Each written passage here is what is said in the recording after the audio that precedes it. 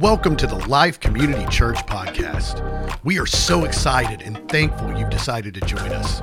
We have a very special message for you today that we pray blesses you.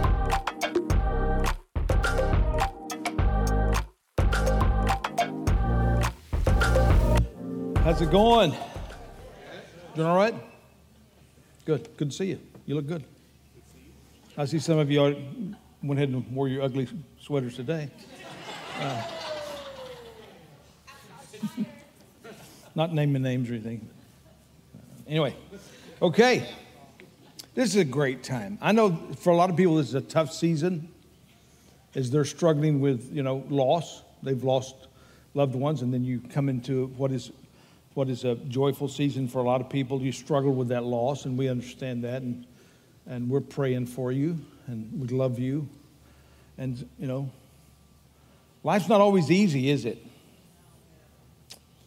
You learned that? So that's why we're learning to pray. We feel like this is an important time to learn to pray. It's always important to learn how to pray. And I think most of us feel like we don't pray very well. And because we feel like we don't pray very well, we don't pray as we should or as often as we should. So we're looking at this season to learn how to pray better. And that is weird writing. What caused some to be capitalized and some to be... Okay. That's not what you're seeing. What I'm seeing is different than what you're seeing, so just ignore that. Never mind. Okay. So I was as we were preparing we're thinking about, what's going to happen next year, what we're preparing next year, and I said, I really feel like we need to do a series on prayer. I was sharing with the elders about it a couple of months ago. I feel like we need to do a series on prayer because I think we need to pray more in 2024. Okay? And that's a little kitschy, I know. But there's always difficulties coming. Always. And, it's going to be difficult. There's a lot happening in our world right now in a lot of different areas. And we need to prepare ourselves in prayer is the first line of defense. It's the most important thing we can do. It's not the last thing we do. It should be the first thing we do. And also there's great opportunity. Where sin abounds, grace abounds. Where there are problems, there are opportunities. So this year is going to be a good year for you in the Lord. It may be a tough year other ways. So one of the ways we're going to deal with this is we want to learn how to pray. We want to pray better. So let's stand and let's do the Lord's Prayer together. Our Father, who is in heaven, hallowed be your name. Your kingdom come, your will be done on earth as it is in heaven. Give us this day our daily bread, and forgive us our debts as we have forgiven our debtors.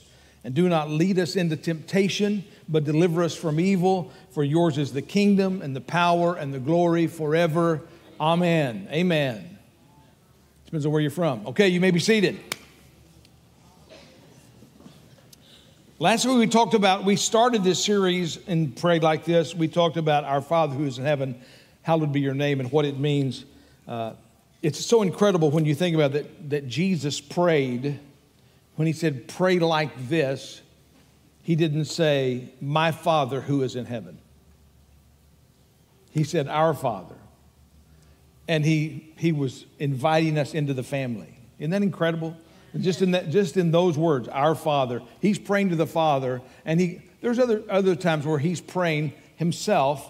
He's saying, Father, I know you hear me, and he's not praying for the group, but he's telling the disciples, when you pray, rejoice the fact that he's not just my Father, but he's your Father. So we've been brought into the family because of the work of Christ, which we celebrated with communion, and we've been adopted into the family. So he's our Father. Because of what Christ has done, we are now in the family of God. And because we are in the family of God, one of the privileges of being in the family of God is that we have access to the Father. So Jesus is saying because we're in the family, we have a right to pray. I mean, what's the basis of our prayer? What right do we have to come before a holy God? and offer any type of petition other than I'm sorry. I mean, what right do we have? But we have that right because of Jesus Christ and what he accomplished for us. So God our Father means that because of the work of Christ, we have access to the Father. John Newton said this. I like this when I read it this week. If the Lord be with us, we have no cause of fear. His eye is upon us, his arm over us, his ear open to our prayer, his grace sufficient, his promise unchangeable. That's the man who wrote the hymn Amazing Grace. So we say, our Father who is in heaven, hallowed be your name. We don't ever want to lose the sense of awe and wonder at the holiness and majesty and awesomeness of God, the power to overcome sin, the beauty of Christ. We never want to take what Jesus accomplished for us lightly. We don't want to presume upon his goodness. We want to recognize that he is holy and good and righteous. And that's the basis. We can pray because of who he is. And today we're going to talk about your kingdom come, your will be done on earth as it is in heaven. Now, what is a kingdom? A kingdom is an administration. It's a way of life administered by a king. So God has a kingdom, and he rules over that kingdom. And everywhere he rules and his rules are observed, he reigns. What's his number one rule? Believe on the Lord Jesus Christ and be saved. So when we believe on the Lord Jesus Christ, we come into the reign and rule of God our Father and the Lord Jesus Christ. So it's God's authority and rule in our life. The kingdom of God is inviting your kingdom come, your will be done. We're inviting the reign and rule of the Lord Jesus Christ into our life. It's like this. He meant that the coming of the kingdom would be the extent of God's rule, where his name is hallowed and his will is done in heaven obediently and joyfully. You could think of it this way. If God said to an angel, hey, I want you to go down to the shepherds and announce the arrival of the Messiah. And they would do that with great joy. Or if he said to that angel, I want you to go clean the toilets at the Food Fast gas station. The angel would do either task with the same amount of joy because it's the will of the Father. See, what the Lord is wanting us to get to the place where we recognize what we're doing when we're saying, your kingdom come, your will be done. We're doing it with the same level of joy, even when it may be more difficult to be joyful about. Because we want to see his kingdom come and his will be done on earth as it is in heaven. And we should be praying this every day. We should be praying, Lord, your kingdom is not here the way we would like to see it here. Would you like to see more of the kingdom of God? Yes. And then we would pray, your will be done on earth as it is in heaven. So we should just be praying every day. Your kingdom come, your will be done. See, it's the reign of the Lord Jesus Christ. And we want to see more of the reign, the rule and the reign of the Lord Jesus Christ. Jesus, when he came, said this, the Spirit of the Lord is upon me because he's anointed me to preach the gospel to the poor. He sent me to proclaim release to the captives and recovery of sight to the blind, to set free those who are oppressed, to proclaim the favorable year of the Lord. So what does the kingdom of God look like? It looks like people hearing and responding to the gospel. The kingdom of God is when people say yes to Jesus Christ. It looks like prisoners being set free and blind people seeing. It looks like bonds of oppression being broken. It's the year of the Lord's favor. They understood this because in the Jewish calendar, not only did they have the Sabbath, which is a day set aside, they also had every 7 years, they had a year that was a year of the Lord's favor. It was a year of Sabbath rest for the land. And then every 7 sevens, every 49 years, on the 50th year, they had a year of Jubilee. This was a favorable year. This was a special year when land was returned back to its original owners, when people were set free, when bondages were released, when there was restoration. It was a time of like new beginnings. It's the favorable year of the Lord. And you need to recognize it. Every year you're in Jesus, it's the favorable year of the Lord. You say, what's 2024 going to be like? It's going to be the favorable year of the Lord. It's going to be the year of the Lord's favor for me because the Messiah, Jesus Christ, lives in me. And so it is for me. It is for you and me. It is the year of the Lord's favor. And so how did he do that? Well, we know how he did it, is that he accomplished it for us. We sang about it this morning. Colossians 1:19, it says, "For it was the Father's good pleasure for all the fullness to dwell in him, and through him to reconcile all things to himself, having made peace through the blood of Christ. Through him, I say, whether things on earth or things in heaven. And although they were formerly alienated and hostile in mind, engaged in evil deeds, yet he has reconciled you in his fleshly body through death in order to present you before him holy and blameless and beyond reproach." You are holy and blameless and beyond reproach.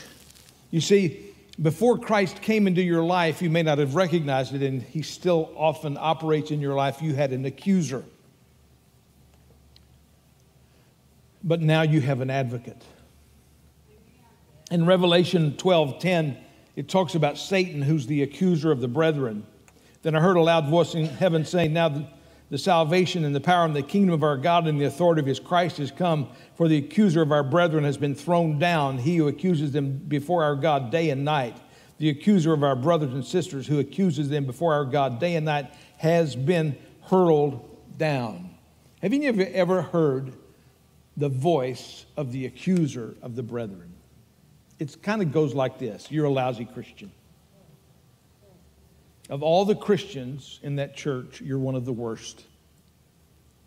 If they knew what you think, if they knew what you said when you were by yourself, if they knew the TV shows you were watching, if they had access to your Netflix subscription, they would reject you because you are horrible.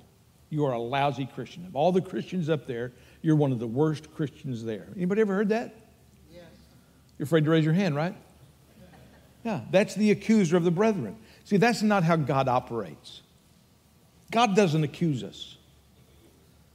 He's for us, not against us. That doesn't mean that God excuses sin, but here's what God says: "Hey, you need to stop that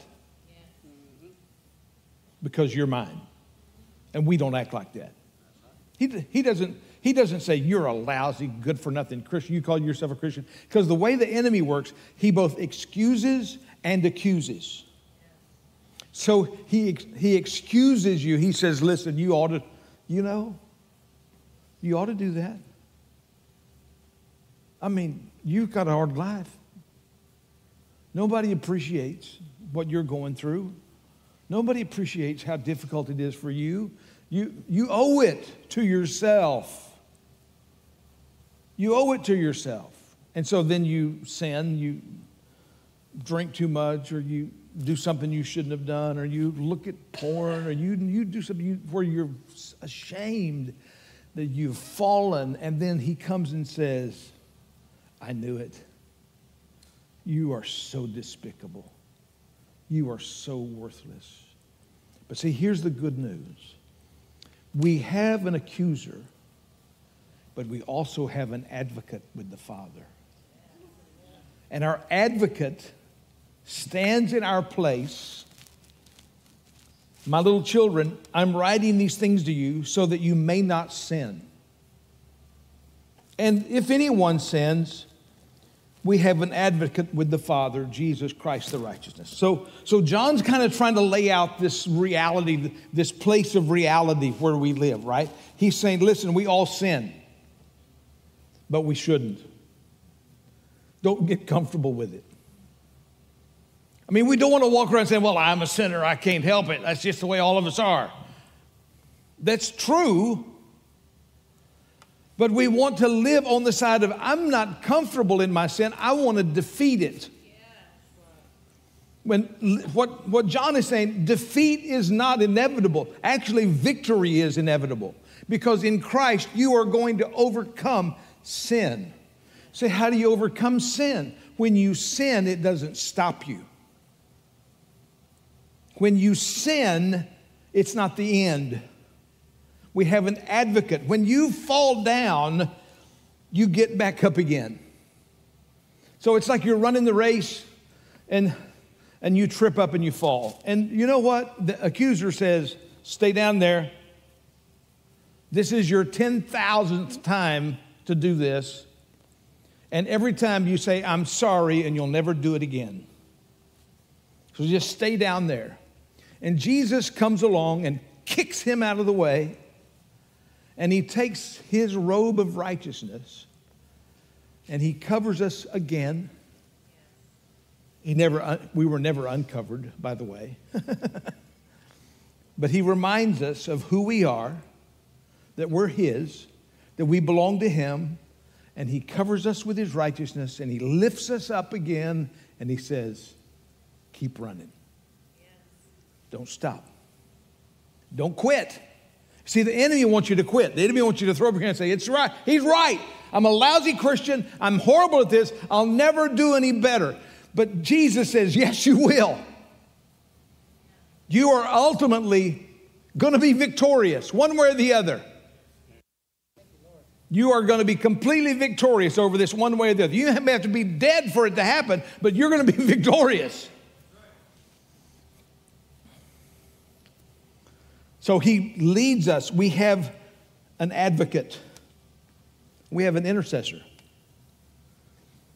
I don't think you understand how powerful it is to have an intercessor. You ever feel like, I feel like I've been praying my whole life and I still feel like I'm not very good at it. You ever feel that way? Maybe you have a great prayer life, and Tina has a great prayer life. I wish I could pray like Tina, but Tina has a great prayer life. I just feel like every prayer is a battle. But here's the great thing about prayer. Because of who Jesus is, you can't pray a bad prayer. You can pray a prayer that's outside of the will of God. You know what he's going to say? No. He's not going to say, oh, well, you twisted my arm. You really prayed. Man, you used some big words in there. Those were some big words, man. I'm really impressed. I'm going to answer it anyway. No. How do we pray? We pray according to the will of God, and he invites us to pray. Look at Romans 8:34. Who then is the one who condemns us? No one. Christ Jesus, who died, more than that, who was raised to life, is at the right hand of God and is also interceding for us. So when you pray and you're stumbling along and you're praying, Jesus turns over to the Father and says, here's what he meant. He intercedes for us. You can't pray a bad prayer. You say, oh, crap. The Lord says, this is what he meant. He's really serious. He's really burdened. Because he intercedes for us. I had an experience where my friend from Wales, who's got a good, kind of a Wales accent, kind of Scottish, hard to understand. And he was here, and we decided to go to Luby's. And the lady behind the counter at Luby's was Hispanic. And she spoke good English, but she had a little bit of an accent. And so we walked up to the counter, and she said, with a little bit of an accent in Spanish, may I help you? And he said to me, what'd she say? And I said, she said, may I help you? And he said, yes, I'd like a salad. And she said, what'd he say? I said, he'd like a salad. We all spoke English, and a Texan was doing the interpreting. Different dialects. See, we all come to the Lord with an imperfect language, amen, an imperfect ability at prayer. But we have an interpreter. We have an intercessor who prays on our behalf. You have someone that's praying for you. Even when you don't know how to pray, the Holy Spirit helps us in our prayer. The Bible says that He even interprets groanings and utterances. Sometimes our prayer is, oh, we just don't know what to say. And the Lord knows it because He's interpreting our heart. He's praying for us. Isn't it wonderful to think that you can't pray a bad prayer? You know how I know this? I've got my granddaughter, Etta, our first grandchild that I love with all my heart. She has a speech disability. And she can think it, but she can't get it out. And she says, Papa, in a way no one else says. The way she says, Papa. I can't say it the way she says it. But the way she says it is so special. And when she says, I love you, the fact that she doesn't say it with the correct pronunciation doesn't discount its value. Yeah, that's right. Your Heavenly Father loves you. You are so special to Him. He loves you so much that when you pray, your prayers are so valuable to Him. Your tears are so valuable. The Bible says He's storing those up. Yes. And even your prayers, when you pray a prayer, that prayer is eternal because it enters into the heavenlies. You may pray it here, but when you pray, your prayer is eternal.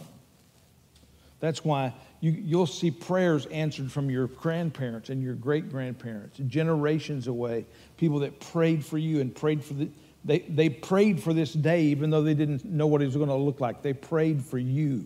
Yes. And we get to see the benefit of that. In your generations, we'll see the benefit of generations of prayer on your behalf because we have an intercessor. Jesus is praying for you. The best prayer in the world, in the universe, in eternity, the best prayer, Jesus Christ, is praying for us. Isn't that amazing? Yes.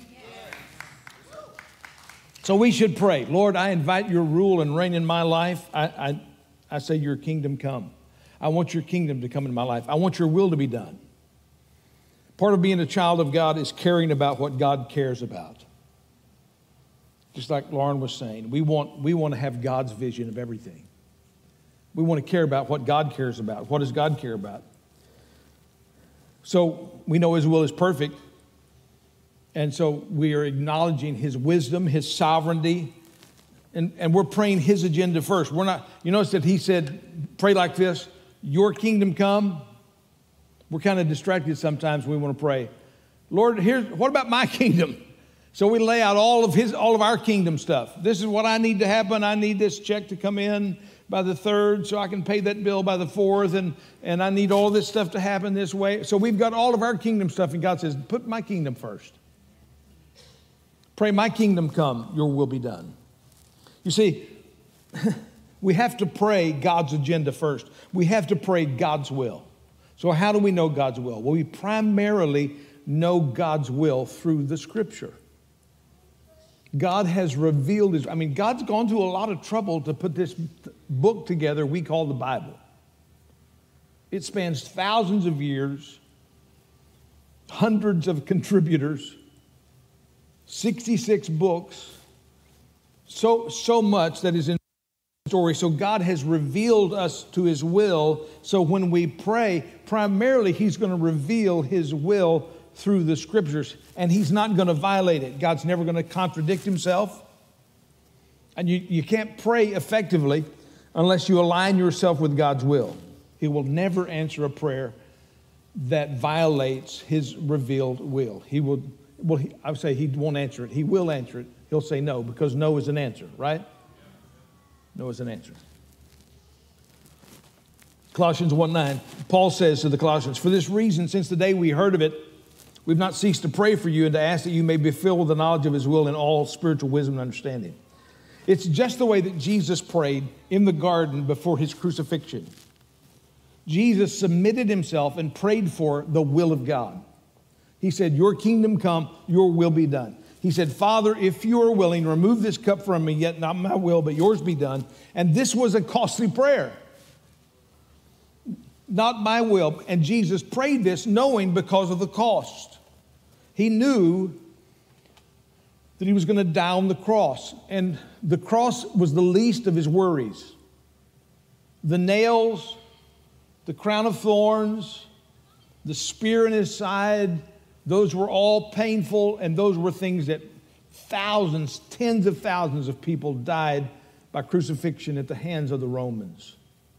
It wasn't that unusual. What was unusual is that while Jesus died on the cross, he bore your and my sins in his body on the cross. How did he do that? It says that God has laid on him the iniquity of us all. Every sin that ever had been sinned or will be sinned, he carried on the cross. That was the agony of the cross. And he was going to experience something he had never experienced before, is that Jesus was going to have a moment of separation from the Father. While he bore our sins on the cross, while he was the sacrifice, when he descended into hell before he was raised from the dead, in that moment of time, however long it was, I have no idea. It could have been a nanosecond.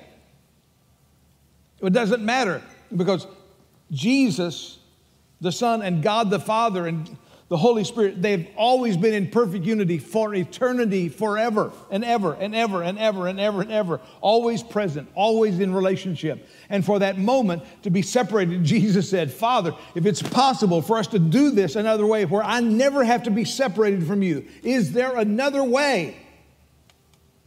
He said, "Nevertheless, not my will, but yours."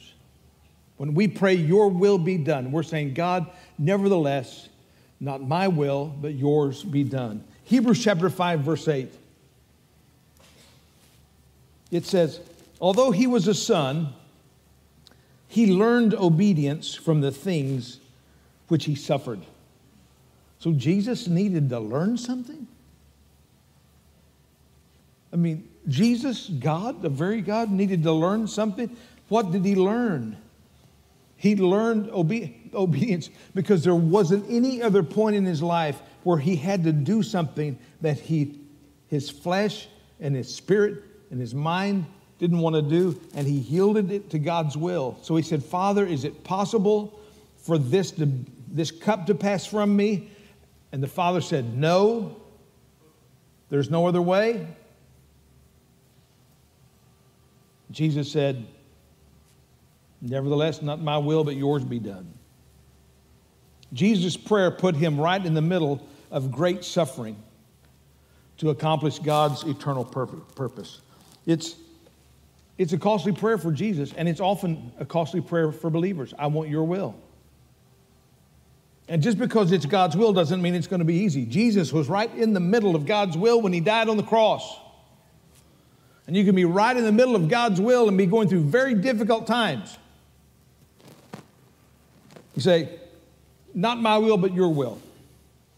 It doesn't mean that he will send you to Africa. Some of us are afraid to pray that. I'm going to end up in Africa. But I'm not going to tell you that he won't, because he might. But if he does send you to Africa, he will send you with a desire to go to Africa, and you'll want to go to Africa. He's going to ask you for joyful obedience. You know how God works? Your kingdom come and your will be done. This is how God works. Jesus came and established the kingdom by walking in obedience to his Father. And this is the way God works in the earth. Things don't drop out of heaven with a poof. Have you ever seen that? It doesn't. I mean, I've never seen gold show up when we needed money at the church. I've never seen just a chunk of heaven fall off and end up in the church parking lot. I mean, the streets of heaven are paved with gold. It'd be sure easy enough to have a chunk of gold hit the parking lot. I mean, while they're doing repairs or something, I don't know, they lose track of some gold. But that's not the way it happens. You know what happens? God encourages you to give, and you give in obedience to the purpose and plan of God, and you give and the needs are met. When God wants something done, he empowers his people to do it. He says, it's my will to do it. Now get up and do it. And he asks us to do hard stuff. I mean, look at how he calls people. He calls Abraham. He says, Abraham, listen, I want you to go to a land I'll show you. I'm like, can I have a map? No. Where is it? I'll show you. How long is it going to take? You'll find out. It's that way all the time. He calls Moses. He said, Moses, I want you to lead, this million stubborn people out of the land of Egypt. And it's going to be really hard. You're going to quit a bunch of times, but that's what I want you to do. And Moses is going to say well, I stutter. God says, I don't care. Just do it. That's the story. I mean, you can look around this city. When you see things that have been changed, sorry, I've lost my mic here. When you see things that have been changed, it's because people got involved and did it. You look around here and you can drive around this city and there's hospitals. There's Methodist Hospital and there's Baylor Baptist Hospital and there's Presbyterian Hospital. And all through this city, you'll find that Buckner Children's Home. It's a big orphanage that's been around about 100 years. Buckner Children's Home is an orphanage in this area of town. And you'll notice that a lot of the good things, now there are commercial hospitals now because they found that it's a place where they can make money.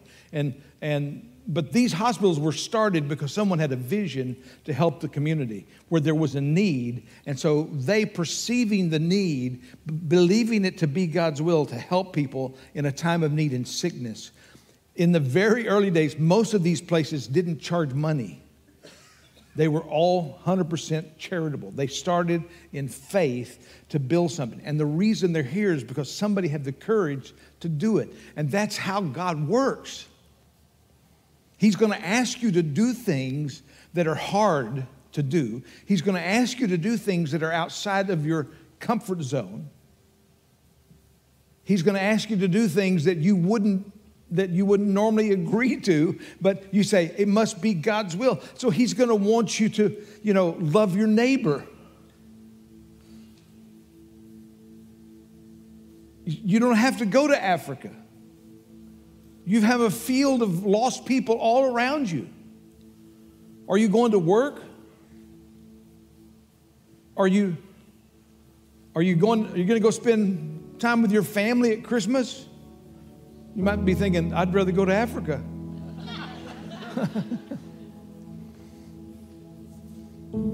I mean, we're getting in that season. This is such a joyful season where everybody gets to argue about Biden and Trump at family gatherings. Say, thank you, Jesus, for this. But the Lord calls us into difficult things. What is God? So we're praying, your kingdom come, your will be done on earth as it is in heaven. So God throws us, as it were, into his work. How does the kingdom come? How is his will done? How was the kingdom changed? Jesus came right into the middle of the mess and died for our sins. And how does God's work come into our lives? We say yes. He calls us to rescue the dog on the highway, the lost person in your family. Sometimes it's difficult having the greatest amount of courage to just talk to people you love the most that are lost and to say to them, have you said yes to Jesus? Sometimes that can be a very hard conversation, but it's a very important one, isn't it? And sometimes the Lord's going to put you in place. I want you to think about that where you work is your mission field. And you don't have to walk around being obnoxious. Well, praise the Lord, everybody. You don't have to walk around being religious. But walk in such a way that people recognize what Christ is doing. They see Christ in you. And so if we're doing it right, people will ask us, man, they're laying off people and everybody's freaking out. How come you're not freaking out? You say, well, it's Jesus. Or man, you're going through a horrible situation in your life. I know your wife's got this struggle. Your kids are doing this. How are you dealing with this? Say, well, it's a struggle. I'm not denying it's a struggle. But I want to tell you, I'm not going through it by myself. And this is our ability to say, your kingdom come, your will be done. How does it come? It comes when we say yes like Jesus did. We say, nevertheless, not my will, but yours be done. Your will be done. Your will be done. Your will be done. In Jesus' name, amen. Amen. He's going to call you out of your comfort zone. He is. That's just the way he works. He's going to call you out of your comfort zone. If you want to say yes to Jesus, he's going to challenge you to accomplish his will and purpose in your life. His kingdom come, his will be done on earth as it is in heaven. Amen. Amen. Let's stand. We got to quit. We're going to sing? No? Oh. So we have these cards for next Sunday, Festive Fun Day Sunday. So these are good. It's good to have these, you don't have to say much. Hey, come to this thing at my church next Sunday. So we're going to have cookies, chocolate chip,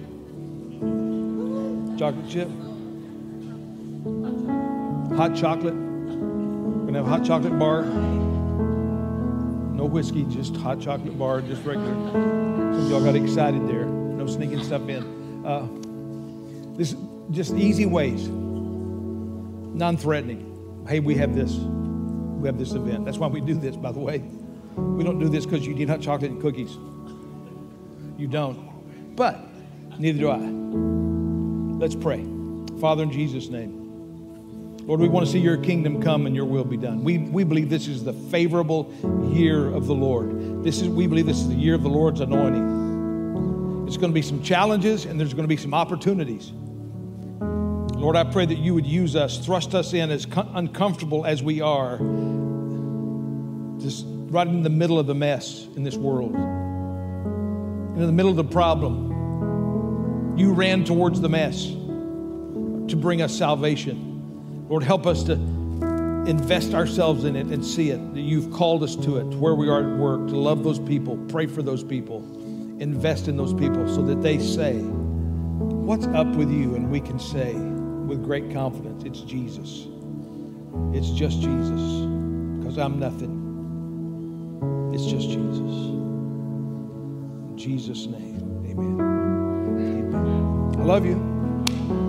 Have a great week. See you in your ugly Christmas sweater again next week.